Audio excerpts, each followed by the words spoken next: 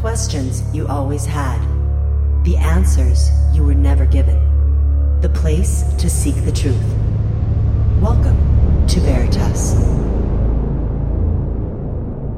There are powers on Earth too hidden to be seen and conspiracies too vast to comprehend. For years, the world has seen facts distorted, reality manipulated, and the truth concealed.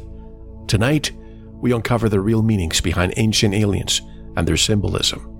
Aliens, angels, the jinn, Elohim, seraphim, cherubim, or interdimensional entities. Are they the same? They have one thing in common. They have full mastery of time and space and are not confined to our three-dimensional reality.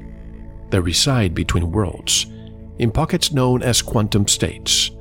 They can coexist between physical and spiritual planes.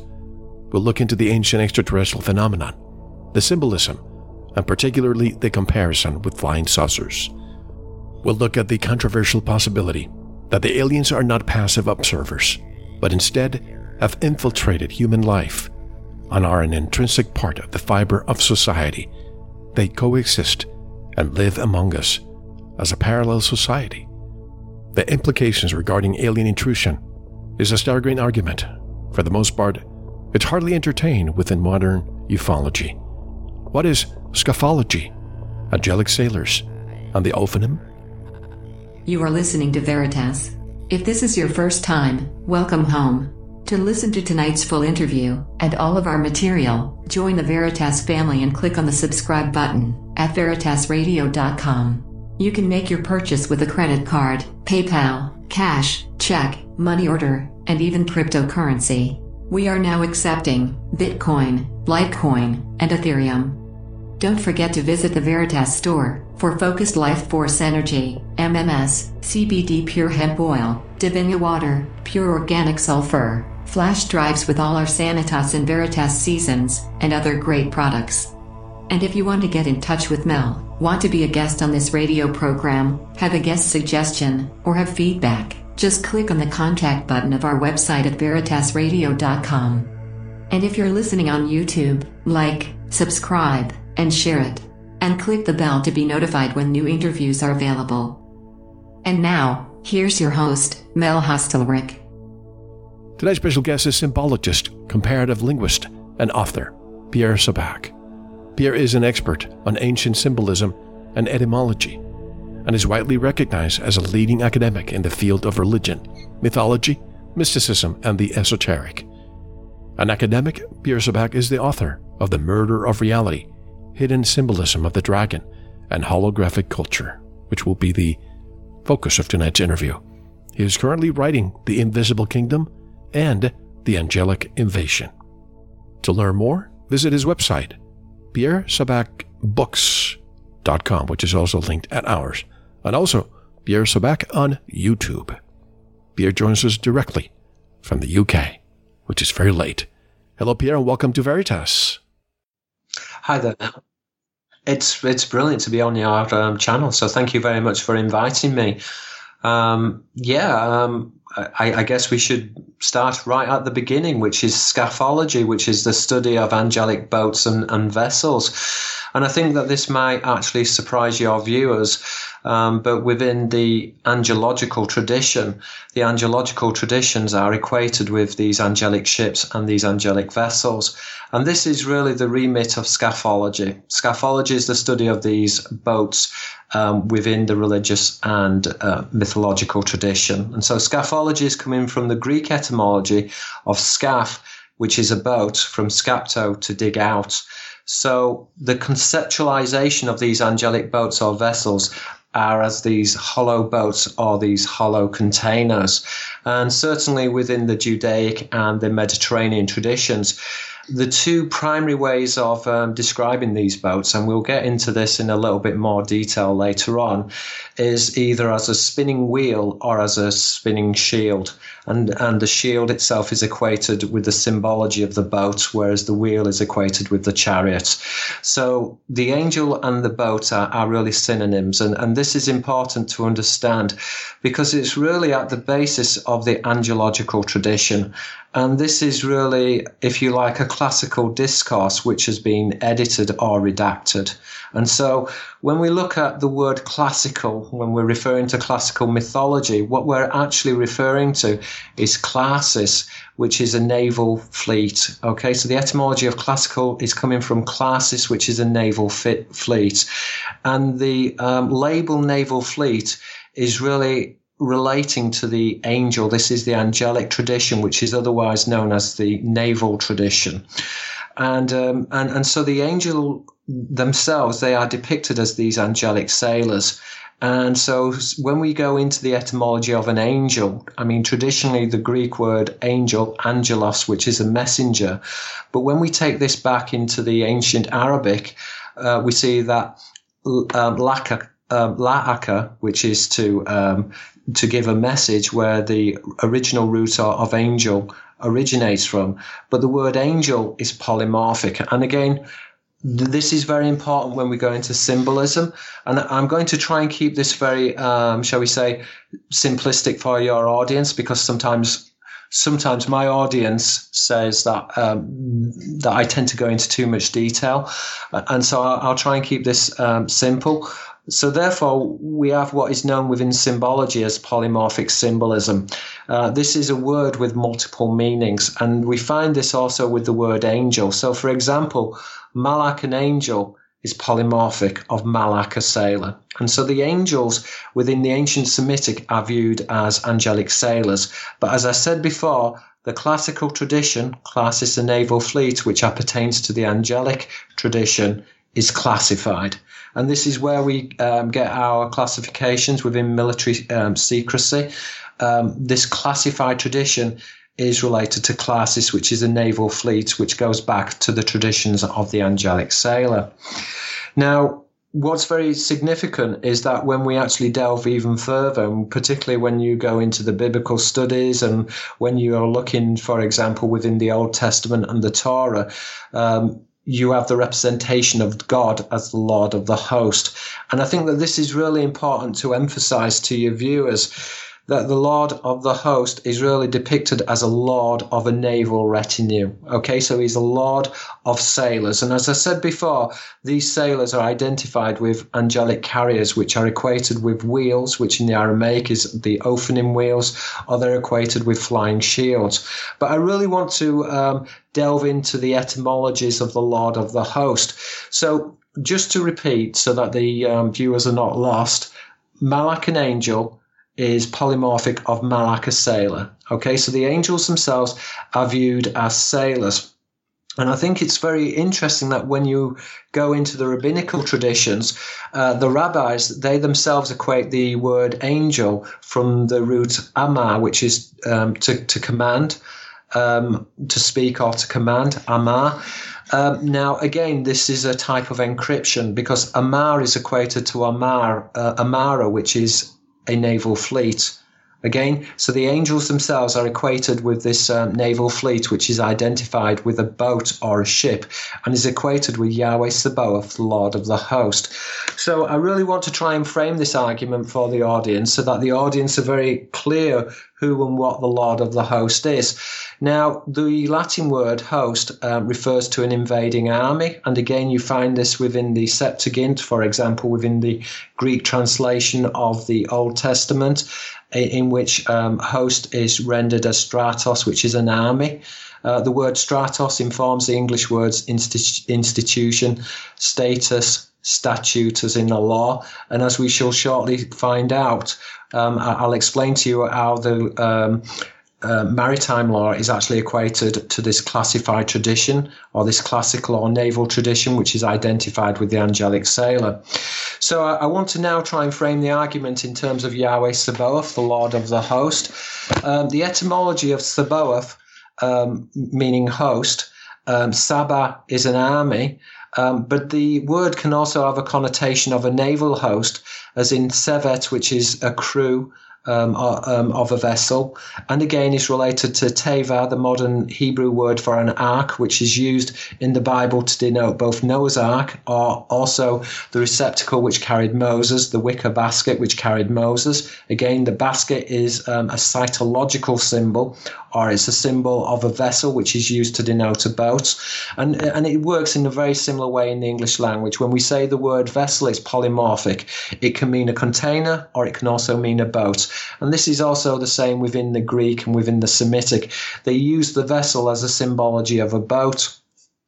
So, and again, we're seeing that there's a relationship between Sabaoth, Saba, an army, Sevet, a crew, Teva, an ark. And again, we're seeing that there's a relationship between Saba, an army, and Sefer, which is a viper. Now, this is very important because the Lord of the host, in particular, or more specifically, he's identified as the Lord of the seraphic host. Now, what do we mean by the seraphic host? And I think that this is really important to elaborate to the viewers. And this is certainly hidden behind the occult tradition, because within the occult tradition, you have two representations of the angels. So, for example, you have proto-human angels, who are the cherubim.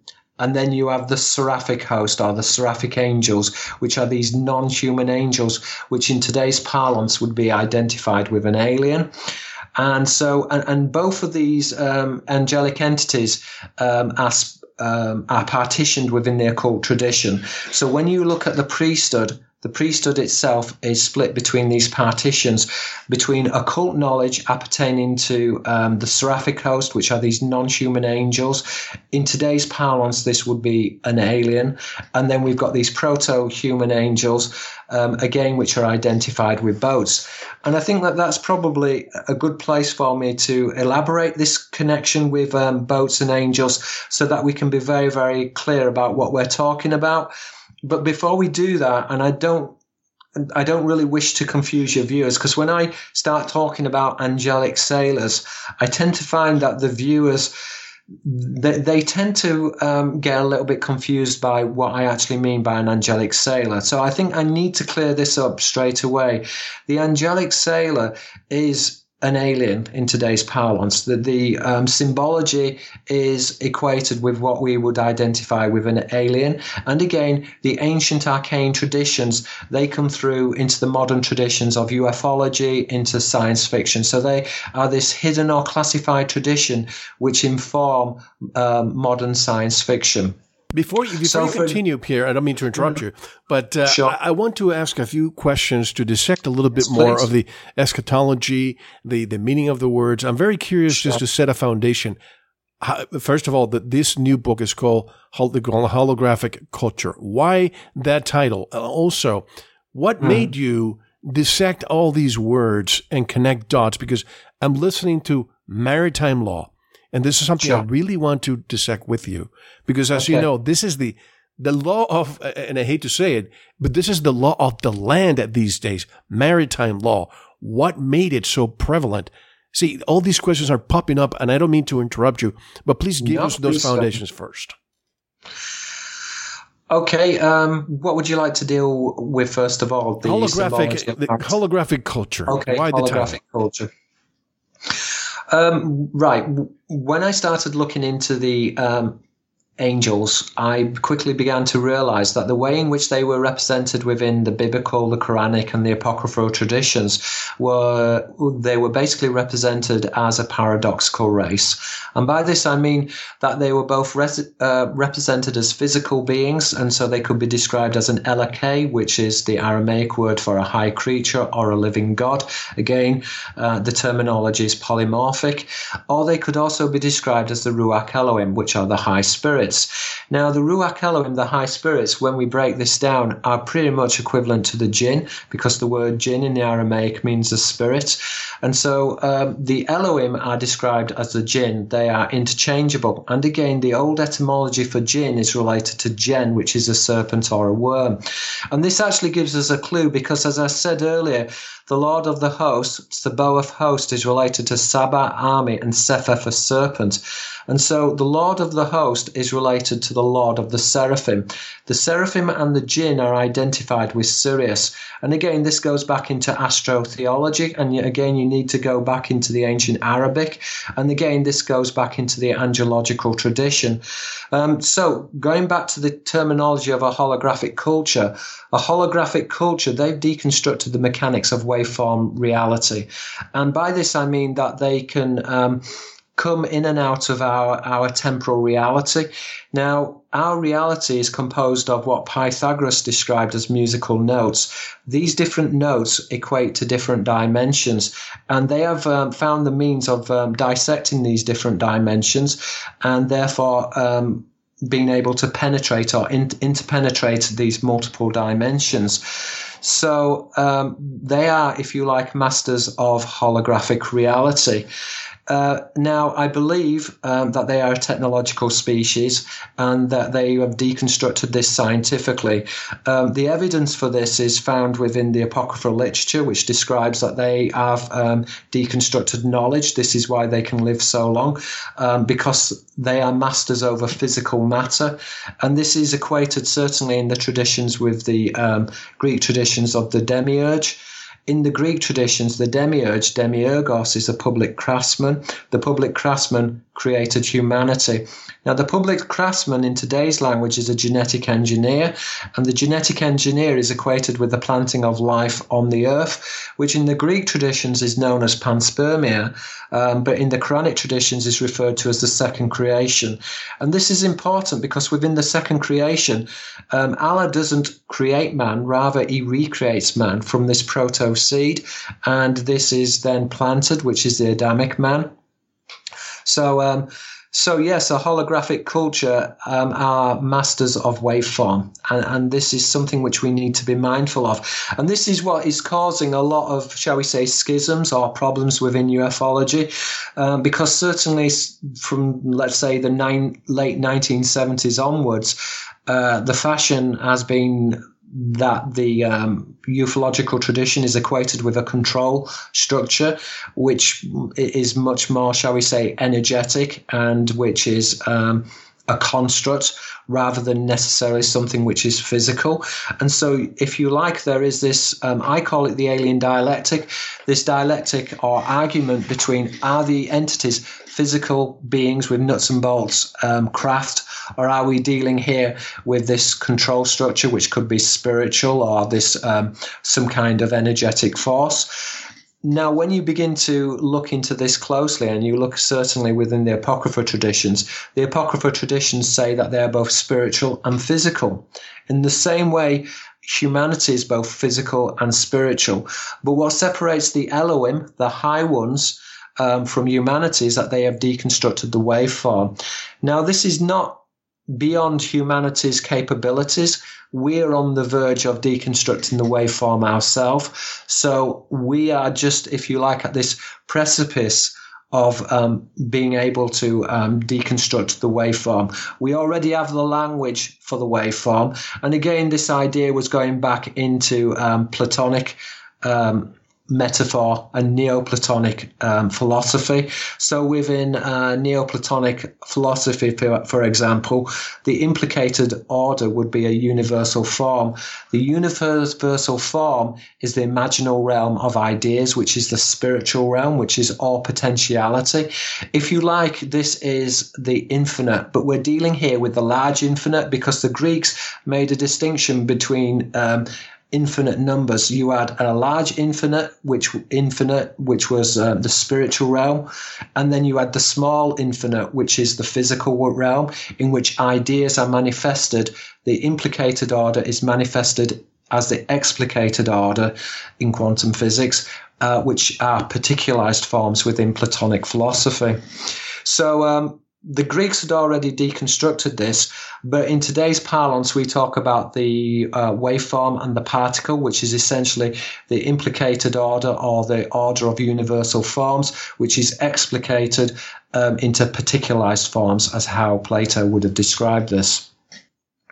So when it comes that's a holographic culture. When it comes to holographic culture, and I'm just trying to dissect all of this, I love that word because every word has, as you said, polymorphic meaning, multiple meanings. Sure. When we think of angels, when we think of aliens, Elohim, the cherubim, the seraphim, the jinn, are we talking about the same concept here? It's just that now we see it more of a modern craft operated by beings from another dimension, planet, you name it, other galaxy. Are they the same that thousands of years ago people were reporting as angelic beings? Absolutely. And this can be proven through etymology. Etymos, the study of words, coming from the Greek root etymos, meaning truth.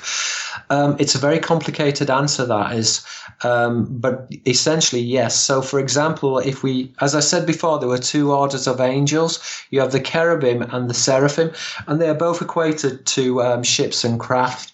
So, for example, with the seraphim, you have the word seraph, which is related to sapan, a sailor. The P and the F morphology is very closely related in the Indo-European languages, and safina, which is a ship. So seraph, sapan, and safina, a ship. Again, you've got the same with the cherubim as well. So you've got the cherub, which is related to carib, which is a boat. And so the cherubim themselves were also equated with these angelic boats and vessels. And again, when we're dealing with the terminology emissary, the word emissary is equated to a missile, because the Lord of the host is flying wheels or flying shields were deemed as a type of missile, which is equated with the host. Now, the missiles in the ancient world were not the elongated missiles that we think of in today's language, but what they were these shields. And so they would, in the ancient world, they would take large shields and they would fill them with burning sand and typically excrement as well, and it'd be red hot. Sometimes they would put in red hot oil as well, and they would tie these large shields together, and then they would fling them in catapults, and they would spin around, and they would be used to destroy fortifications, sink naval fleets, and also to scatter the enemy forces. So, if you like, these flying shields were very majestic and were equated with the Elohim and these flying vessels. And as I said before, we see that there is this connection with Seraph and Safina, which is a ship, or you would find a similar connection with the cherub and carib, which is a type of naval vessel. Actually, it's a small type of landing craft, which is equated with the cherubim. But we're finding these multiple word plays found within different languages as well. So, which is polyglottal symbolism. You mentioned etymology, of course, and I mentioned eschatology, not to get religious, but etymology, the study of the history of words. And I mentioned eschatology for the following reason. Let me just define it first. The part of theology concerned with death, judgment, and the final destiny of the soul and of humankind. Speaking of the soul, you mentioned that these beings, we can fill in the blanks of whatever meaning we gave them earlier on. Yeah. You say they have the technology to manipulate our souls. Can you please explain? Right, okay. When we're talking about a holographic culture, it's not just unique to one race of beings. In order for beings to get to different star systems, the way that it's done is through deconstructing the waveform. This is my understanding from studying this. But the thing is that once you begin to deconstruct the waveform, not only does this allow you to travel from planet to planet or star system to star system, but this also allows you to be outside of time. But more importantly, it also allows you to deconstruct the spiritual realm as well. So all of these different realms are interconnected. And so when we're dealing with a holographic culture, they are masters of all the worlds. So all the worlds in terms of that they've deconstructed time, they have interplanetary flight, but they've also intercepted and deconstructed the spiritual realm. And by the spiritual realm, I'm talking about the realm of ideas. And so the realm of potentiality. And this is where when we die, we go to the spiritual realm, which is the realm of ideas, which is the implicit order, where we are then manifested and recycled in the explicated order. So that's, if you like, the reincarnation of the soul. Obviously, the other trajectory is to be assimilated with the absolute, which is another trajectory. So there are different trajectories. Now, mastery of the soul pattern was very important to the initiates and to the magicians as well, because the mastery of the soul pattern meant that one could control one's incarnation. And when I'm talking about incarnation after death, I'm not necessarily talking about one's future incarnation, because you can also control your incarnation into the past, because time doesn't exist. And so when you die, it is possible to incarnate both into the past or into the present. And it's also, I believe, possible to incarnate into a better version of the future or a better version of the past. And so mastery of the soul pattern was something which was deemed as very important by the magicians and by the high initiates. But the other route, and again, Buddhism talks about nirvana, which is, if you like, the death of the self, of the ego, and the re-emergence with the absolute, which is God, which is the absolute, the supreme, the sublime. It's the information field. So yes, this is what we're talking about. And the Elohim, the high ones, they have absolute mastery over these different realms, but many different entities have mastery over these different realms, because in order to leave one's planet, one of the ways of achieving this is through deconstructing the holographic realm, which is in essence is the deconstruction of the spiritual realm as well. Before I ask you the following question, I just thought of, would it be safe to say, if these beings master time and space, that distance is not an issue for them? They could theoretically disappear and immediately appear anywhere in the universe, sure, right? Yes. And we're dealing with, to use an analogy, technology very similar to what you would find on Star Trek. So they have this ability to materialize and dematerialize. But we also know that they are equated with the star system Sirius, and I can go into that later on if you wish, and I can demonstrate that both the jinn and the seraphim are one and the same thing. There is some debate, shall we say, within Islam that the angels are different from the jinn, but when we look at the etymologies, it can be proven or established that the angels and the jinn are one and the same, but we can and that they're equated with Sirius. But we can go into that later. But if you have more questions, no, that's fine. This is a flow of information back and forth. You mentioned Sirius, and I'm thinking of Sirius A and Sirius B. You probably know the anecdotes from the Dogon tribes. Sure. They discovered Sirius B, I believe, before the first, I think it was a German astronomer. I forgot exactly when it was, but it was way after way after the Dogon said it. Tell us more. Okay, well, Robert Temple wrote that book. Exactly. He's an English professor, and he wrote the most definitive and certainly the most comprehensive and the most academic book in the English language on ancient aliens. I don't think it's been bettered, but I do think that my book is as let's say, as important as his work. But there's been a 25-year if you like, space between my book and his book, which means that there hasn't been a lot of serious work into ancient aliens. I think the problem is that a lot of the work done into ancient aliens is just wrong. It's incomplete. It's disinformation. It's coming from the priesthood, because the priesthood control this knowledge, and they control both academia and they also control the alternative media. And so there hasn't really been much work done into ancient aliens, which there's been a lot of repetition, a lot of copying, but the problem is that a lot of the information out there is just problematic. I'm glad you're talking about this. You mentioned ancient aliens, the History Channel's Ancient Aliens. You're referring to that, right? Yeah, for the most part, yeah, it's a little bit of a joke, unfortunately. Well, and do you even consider them to be alternative media? Because I don't. I see them more as entertainment. yeah, it is entertainment, but I think more importantly, this has been done on purpose. I personally think that this is a psyops. I also think that there's what they're trying to do is discredit the alternative media. So let's say when you say, okay, I'm part of the alternative media, they'll say, oh, well, you're a flat earther. And I think that they're intentionally trying to undermine the alternative media. I particularly think that they're trying to stop academics looking at this subject because, as I said before, the classical tradition, class is a naval fleet, Malak an angel, Malak a sailor, is a classified tradition. And this is a redacted tradition. So as far as I know, I'm the first person talking about this because I'm the only person who's talking about angelic sailors. And I'm the only person who's ever bothered to look at the ancient etymologies and to identify the sailor with the angel.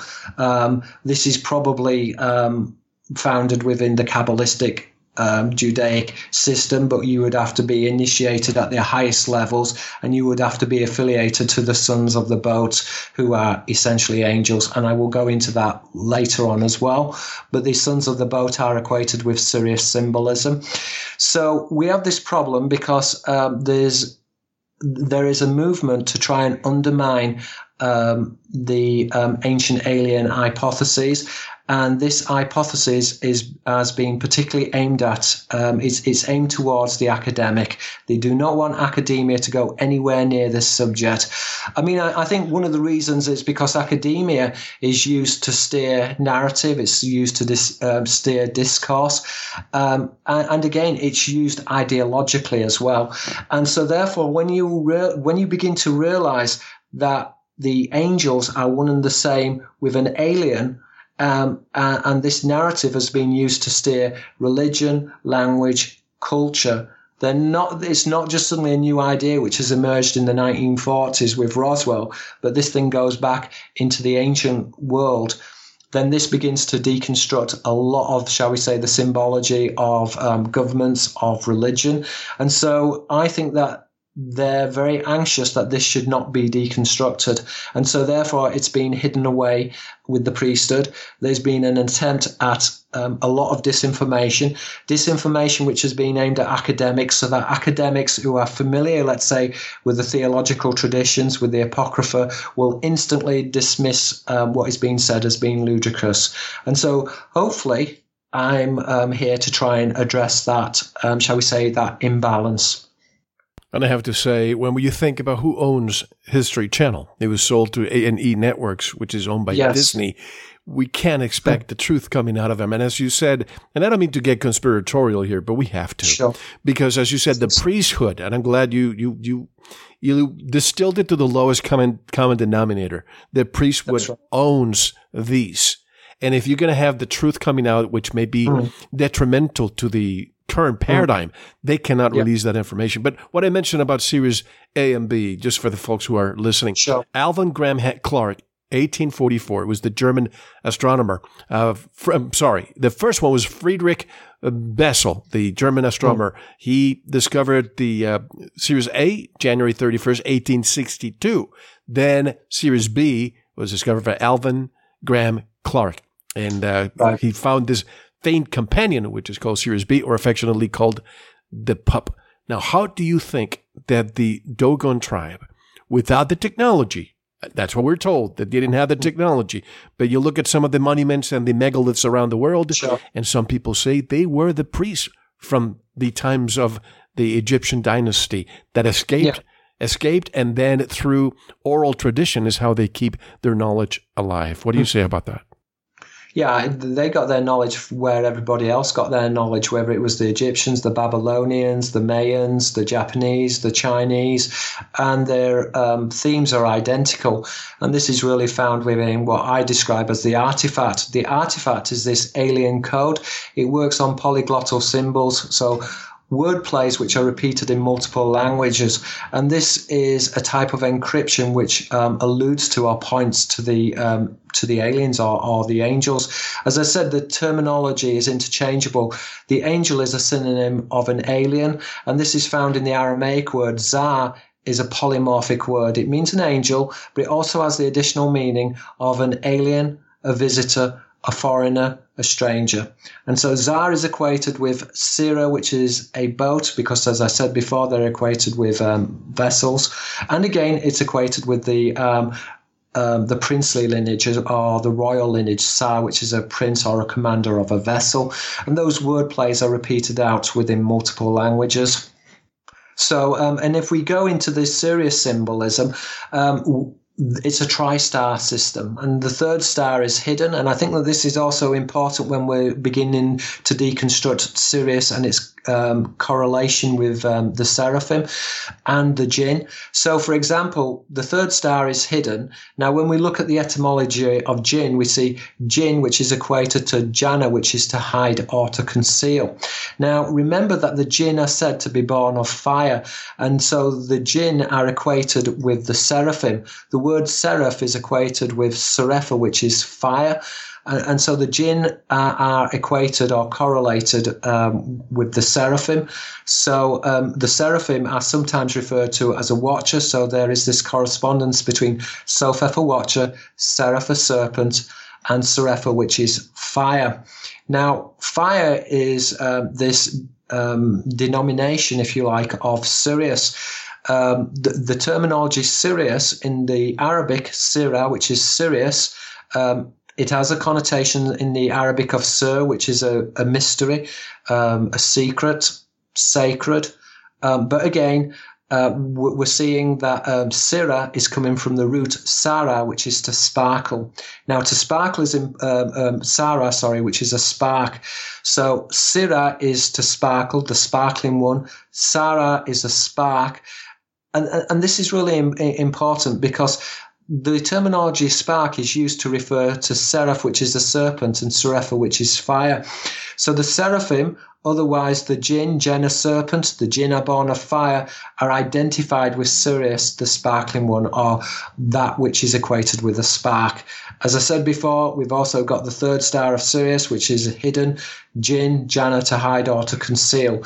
So both the jinn and the seraphim, otherwise known as the watchers, are identified with Sirius. Now, as I said before, they're therefore identified with angelic sailors. So there is this correspondence between Seraph, Sapana sailor, Safina, which is a ship. So in the modern parlance, we would describe them as alien because they're non-human in appearance. And again, there is really that connotation with Zar, an angel or an alien, and Sira, which is a boat. Now, what's very interesting is that the word Malak, an angel, and Malak, a sailor, is also found within the Kabbalistic terminology of the Ben Sira. Now, the Ben Sira is literally translated as a son of a boat. But what's very interesting about the word Sira is it works on a special type of wordplay. It's known as diptych paranomasia. So the Hebrew word Sira, which means a boat, in Arabic, when you render it in Arabic, Sira is Sirius. So the Ben Sira, which is a son of a boat, is a wordplay on the Arabic Ben Sira, which is a son of Sirius. The son of Sirius are identified with the sons of a boat, which are equated with an angel. Now, this angelic lineage is also identified with the lineage of the king. Hence, there is this correspondence with Malak, an angel, and Melech, a king. As we said, Malak, an angel, and Malak, a sailor. Now, this is translated into English as kingship. Kingship is denoting the naval lineage, which is the angelic lineage, which is identified with the star system Sirius.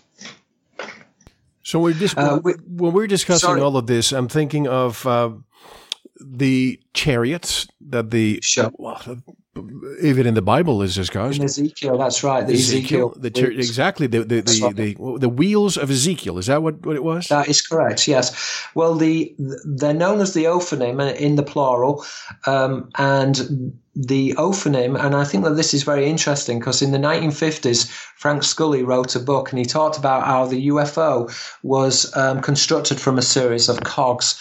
And when you look at the word ophonym, it literally means the wheels. And so both Ezekiel and again in the book of Jeremiah, the wheels are described as a work of the Lord, literally a construction of the Lord. And so they are deemed as physical objects. So this is not just a pie in the sky kind of phosphorescent object. This is something which is physical and which was hidden. Again, in the symbology, they're often referred to Shen, which is a cog, which can also be represented as a tooth, which is equated with a prophet, because the word Nab, which is a canine tooth, which is used to denote or is an occult signifier of the dog star Sirius. But Nab, a tooth, is used to denote Nabi, which is a prophet. So the tooth is often used to denote a prophet, and it's found within symbolism such as the sowing of the dragon's tooth, which is equated, the dragon is equated with the seraphim. And so therefore we see that there is this, if you like, relationship with Sophefa Watcher and Seraph, which is a serpent, but also within the Greek, Drakon is coming from Drakane, which is to watch or to gleam. This essentially is denoting the Erin in the Hebrew. Erin are the watchers or the shining one. Which is a watcher, or which is light. Now the Erin in the Testament of Amram, which is an apocryphal text, are described as having a visage or having a face like a viper. So we know that the Erin looks like serpents, which would denote that the Erin are one and the same as Sophefa Watcher and Seraph, which is a seraphim. As we said before, the seraphim, the shining ones, are identified with Sirius.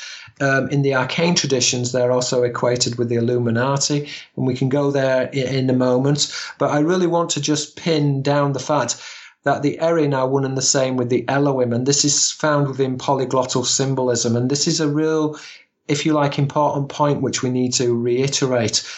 So, for example, the Elohim is equated with Erin, which is a watcher or a shining one. So the Elohim, which is the generic word for the gods, it's used in the plural form, and Erin, again plural, for the watchers or the shining ones, and is equated in the Greek, in the polyglottal symbolism, with Theos, a god, Theros, a watcher, Phos, which is light.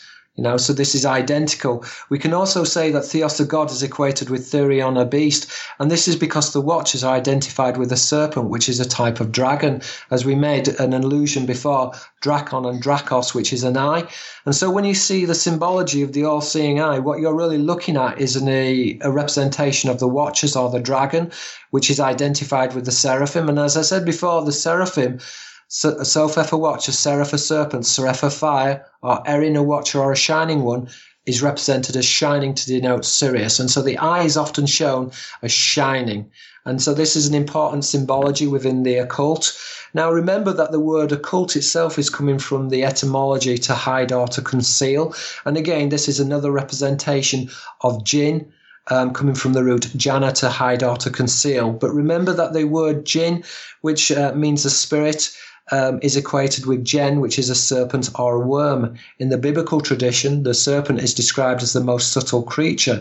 And again, we're seeing that relationship, if you like, with a seraph, a serpent, shofar, which is an apparition or an appearance. But again, in the Greek, you would find similar word plays between the Old Semitic word fein, phenu, and a phantom. So these word plays are playing out in multiple different languages. Again, Akon, an appearance, is found with Akan, the Babylonian word for a serpent.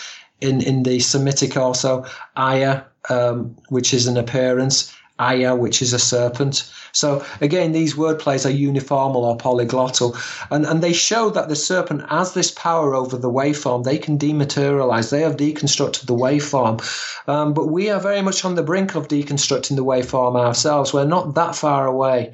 So again, so once time is out of the sequence, then this obviously has profound philosophical implications for a culture which is not subject to the, if you like, to time, to the ramifications of time. I wonder this. You mentioned Sirius and the dog. Then I think of the Dogon and their connection with Egypt. And it makes me wonder if the statues that we see in Egypt of this humanoid-looking dog, and then you see the Anubis, is it Anubis dog? Is there a correlation here between all of these? Anubis, there you go. Yeah, well, Anubis, again, Nubes is a cloud, the Nubagina in the Latin. So the Nubagina is those who are born of a cloud. And so that in itself is very interesting.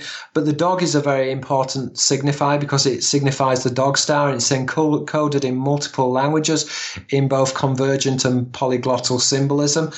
So just to give you some examples of the correspondence of the dog, and again, some of the symbology of the dog is coming from the fact that wolves and dogs, they bay with the rising of Venus, and Venus is known as the light bringer, which is a symbol of Lucifer, but Lucifer leads the way, points the way to Sirius. And so in symbolism, in order, if you like, to hide the signifier of Sirius, sometimes what they do is they use the symbology of Venus, which is the lightest planet within our solar system, and is therefore mirrored with Sirius, which is the brightest star within our known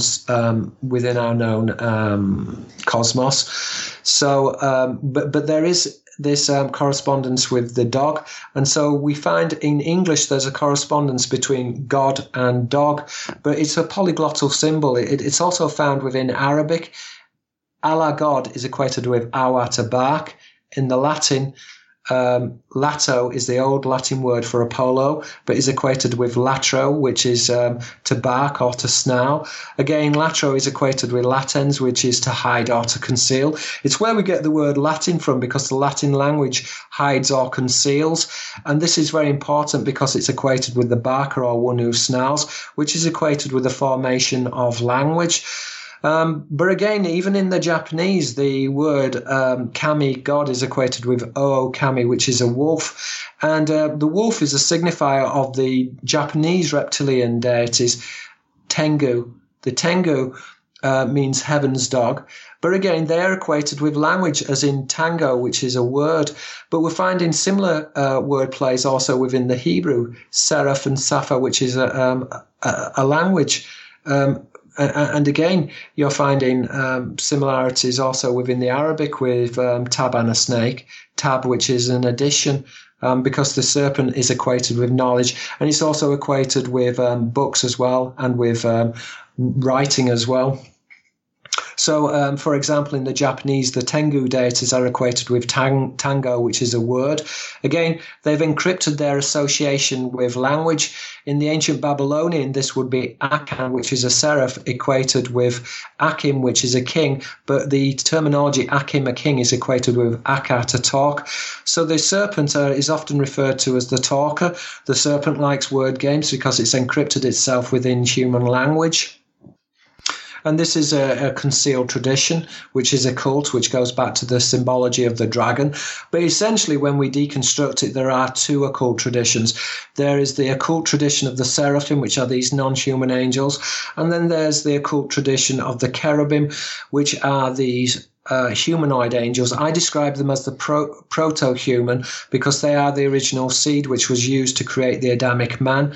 The Adamic man was this amalgamation which was created, this genetic configuration created from the hominid species on the earth, and is also genetically compatible both with the seraphim and also with the cherubim. So the Adamic man is something which is quite different and appears to be equated in the symbology with the Ishim, which is a human angel, more specifically an Adamic angel. But the Adamic angel seems to, although identified with the cherubim, seems to be different from the cherubim, and the cherubim appears to be this proto-human lineage, which is distinct from the Ishim, which are these Adamic angels. But essentially, we're all going back to the Ben Sira and the son of a boat, Malak an angel, Malak a sailor.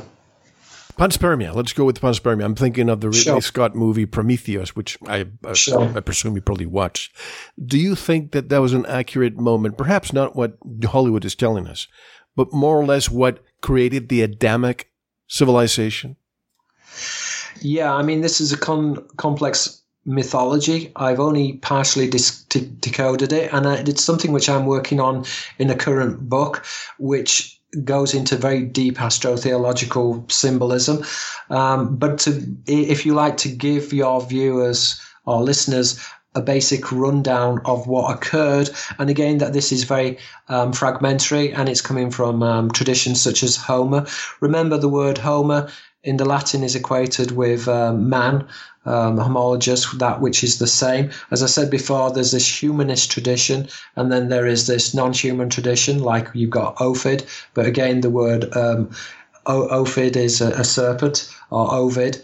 So all these different philosophers, Pythagoras, Pythagoras, the speaker of the serpent. Euclid is a diptych paranomasia, or a wordplay on Euclid, to copy or to ape, in the Arabic kurd, which is an ape. Again, the if you like, the elements of geometry is this humanist tradition. So you've always got within philosophy the humanist tradition equated with the cherubim angels, and then the Pythagorean tradition, Pythagoras, the speaker of the serpent, which is this seraphic tradition. In Freemasonry, it's represented by the two pillars of Freemasonry. Again, it's also represented by the double insignia of the triangle, which makes the Star of David. Again, in the you've got a wordplay on talat, which is 3, and tolat, which is a worm. When you combine the two triangles together, so if you like, the triangle represents the worm. Again, it has a connotation of the dragon's tooth, which equates with the prophet. But when you combine the two triangles together, you have 3 and 3, which is 33 degrees of Freemasonry. The Western rites of Freemasonry, rabbi and master, is equated with rabbi, which is Western, which is the Occidental tradition, occidere, which is to kill or to murder. Hence the rites of Freemasonry, sacrificial rites.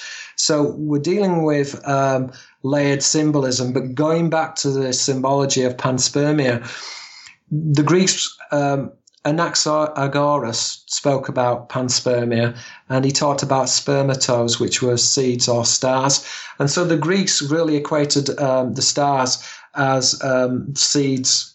And again, this is why seeds and seed baskets are very important within the Greek mystery religions, because the spreading of the seed is equated with the night sky. The night sky is the seeds in the sky can be spread on the earth. And so there is this equation within the Greek between Syros, which is a corn pit, and Sirios, which is Sirius.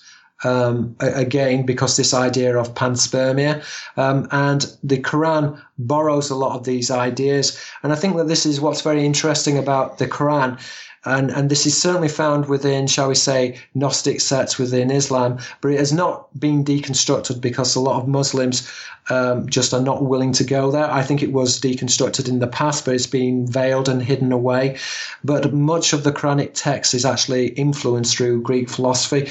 We're talking about Hermetic literature, Neoplatonic philosophy, Valentinian literature. And so even, for example, with Iblis, the word Iblis, although Arabic scholars will trace it back to Balasa, which is to suffer, but Iblis is really another etymology of ubris, which is the Greek word for pride, arrogance, in particular pride which tries to supersede a deity.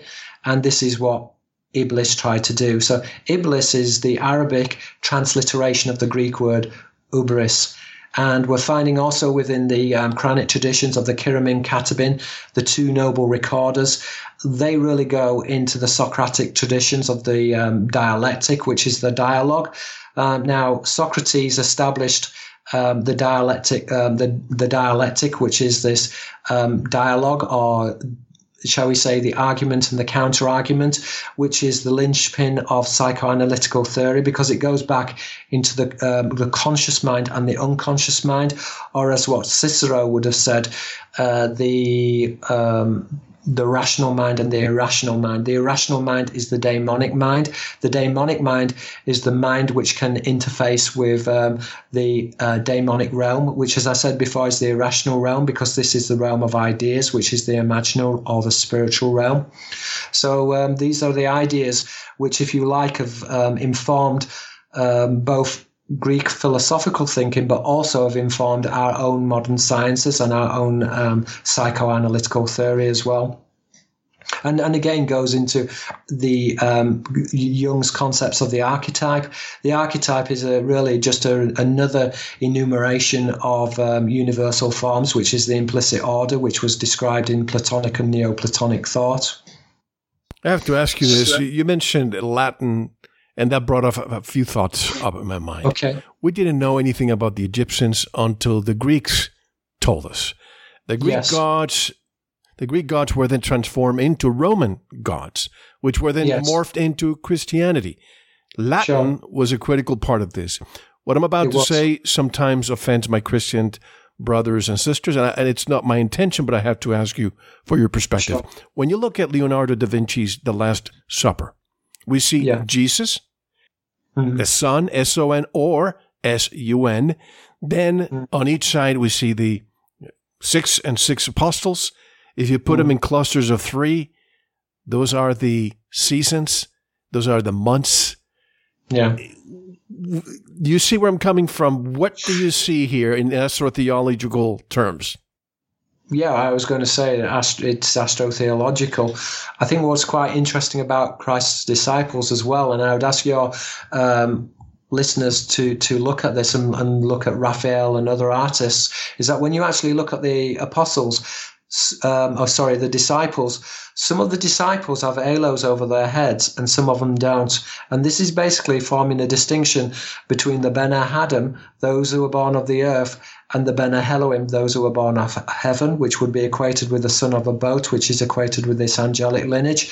And so this is something important because the halo, although in the outer mysteries is identified with the sun, within the inner mysteries it's equated with Sirius, and Sirius is equated with the Ophanim wheels. So one way of representing the Ophanim wheels is to represent the wheel as shining. So there is this correspondence in the Aramaic between Ophan, a wheel, Pana, which is to turn or spin, but Ophir, which is the old root, meaning radiant or golden. So this is a golden wheel, which is equated with the sons of a boat. And so the disciples of Jesus are both split between the Bene Haddim, the son of Adam, and then the Bene Elohim. And I think what's quite interesting in the Christian tradition, and this was certainly played out within the politics of the Nicene Creed, is that there was this partition. And this partition really goes back to the humanist split between, shall we say, the human tradition, which is equated with the cherubim. We said it is the Euclidean tradition in the philosophical tradition, and then the Seraphic tradition, which is the Pythagorean tradition. So the debate within Christian theology was essentially, was Christ the Bene Elohim, the son of the Elohim or the son of God, the monogenes, one bloodline, or was he equated with the Bene Haddim, the son of man? And in the Nicene Creed, they said that he was both, because the church was split between the humanist and the Seraphic tradition. And so they synthesized the dialectic. In the dialectic, you have the thesis, the antithesis, and the synthesis. And the church synthesized the argument. And they said his father was Joseph, and so they therefore traced Jesus's line all the way back through Joseph to King David, I think it's in the book of Matthew. But they also said that he was born of a virgin and he was the Son of God, and therefore he was sinless and he was godlike, which was again very similar to what the Roman emperors said about themselves. Caesar himself, Caesar, in the Greek word for Caesar, Caesar, in the Hebrew is a diptych paramecia of Caesar, meaning a space alien, and I think that's very interesting because Zar, as we said, is an angel or an alien, a visitor or a stranger, but Caesar literally means a living alien. And so again, this is going back to the Elake, which is a high creature, in today's parlance, an extraterrestrial biological entity. Elake can also be translated as a living God, but in a literal sense, this was literally a living God. This wasn't some kind of abstract notion of just a conscious, sentient force. This was an angelic force which intervened within human history. It was represented as a God who was a commander of a naval host, which were identified with these wheels, which were described as physical constructions and which were buried under temples, or we find this symbology within the temple layout. So, for example, we see that there's a correspondence between Naus, which is a temple, and Nos, which is a boat. Again, within the church, you have a nave, which is equated in Latin navis, a boat. We would say worship, because you are worship or venerating these angelic vessels. Religion is coming from the root religare, to moor or to tie a vessel. And even the votive dishes in the ancient world, if you look at the votive dishes, you'll see that the dish is a circle with a small circle in the middle, or sometimes it's a tooth and sometimes it's a circle, but this was used to render the hieroglyph of Sirius. But importantly, this circle within a circle, which is used to render the hieroglyph Sirius, is also used to render a wheel. And the wheel is equated with the Ophanim wheels, which are identified with the Ben Sira. And I think that this is an important point when we go into the second creation. When we look at the Ben Sira, we see that the word Sira, boat, the sons of a boat, they're equated with Zar, an angel, alien, stranger, or visitor. But Zar is also equated with Zara, which is to sow in the Arabic, Zaria, which is seed.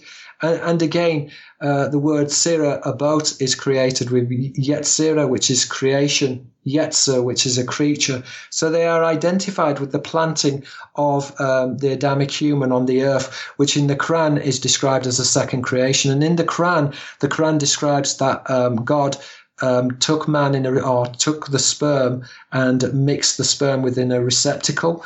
And so this is interesting because in the biblical tradition, again, Adam is created from dust. But again, there is this wordplay between Adamah, dust, and Adam. So Adam is created from Adam, which is skin. In the Quran, man is created from sperm. So again, the reference is referring to the planting of the human bloodline, which is the Adamic bloodline. In the traditions, the Adamic bloodline is equated with Mars, so there is this correspondence between Adam red, and Mahadim, Mars. Mahadim, from out of Adam, which is Adam, which is red. So Adama, which is the red earth. So this is very interesting.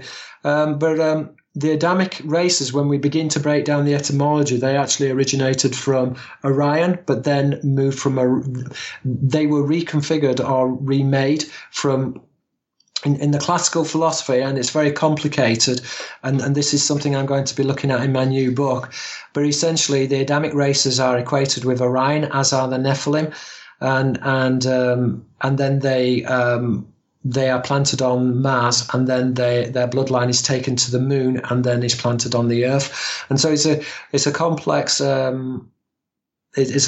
mythology. And again, it's only partial, because we're dealing here with the fact that we have amnesia. We have not been given the truth about the origins of humanity. So humanity is living within a state of amnesia. And in terms of symbology, we are illiterate. We have not been given the keys to the symbolism. One of the keys to symbolism is through language. So we're dealing here with symbolism and language. But there are other types of keys as well, such as numerology. So you can also, and this interconnects with language as well, alphanumeric symbolism, which then interconnects with astrotheology, gematria, and these other occult sciences, which are very deep and which are embedded within our culture, but at a very esoteric level. Hold it right there, because that's a huge download you're giving me, and I want to close this segment with what you just said. Sure. The limitations that were imposed to us by language. I think that's critical.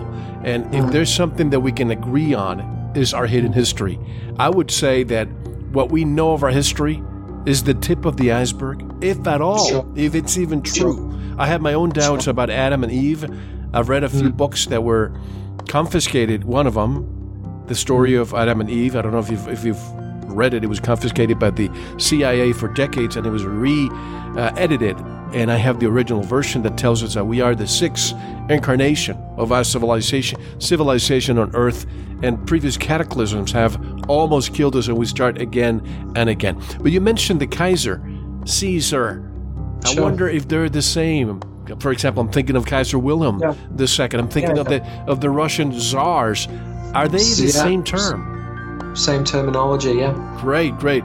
And one last thing before we go to break, I just want to say this. I'll get your reaction on the other side. When it comes to ufology, it seems that the Navy, at least in the United States, it's the branch of our military that has or had jurisdiction over the subject. Perhaps now it's the Space Force. But once again, I go back to angelic sailors. The word sailor denotes water, at least to me. So what is the connection between the sea and space? But we'll take your answer on the other side. How can people learn more about your work? Buy the new book and all the other books and your website. Yes, that's right. Go to my website at Pierre Sabak Books. I've got a YouTube channel under Pierre Sabak, so just Google Pierre Sabak and you'll find my YouTube channel. I'm continually updating my YouTube channel. I try and put out information every week or every couple of weeks. So please leave a comment. I do try and answer some of my comments, but again, it's difficult. Sometimes I have a lot of work on, but I do try and at least answer some of the pertinent questions that your listeners or viewers may have. And I do try and engage with my audience as much as I can, time permitting. Very well. Well, folks, don't go anywhere. I'm here with Pierre Sabak, it's very late where he is, so I'm going to come back to that really quick and start again. See you in the member section. I'm Mel Hostelrick. You're listening to Veritas. Thank you for listening to the first part of this important Veritas interview. To listen to the rest and all of our material, proceed to the member section or join the Veritas family by subscribing. Click on the subscribe button at veritasradio.com. You can make your purchase with a credit card, PayPal, cash, check, money order, and even cryptocurrency. We are now accepting Bitcoin, Litecoin, and Ethereum. Don't forget to visit the Veritas store for Focus Life Force Energy, MMS, CBD Pure Hemp Oil, Divina Water, Pure Organic Sulfur, flash drives with all our Sanitas and Veritas seasons, and other great products. And if you're listening on YouTube, like, subscribe, and share it. And click the bell to be notified when new interviews are available. Now, proceed to the members section or subscribe to listen to the rest of the interview. You don't want to miss it. Thank you for listening to Veritas. Because you don't want to believe. You want to know.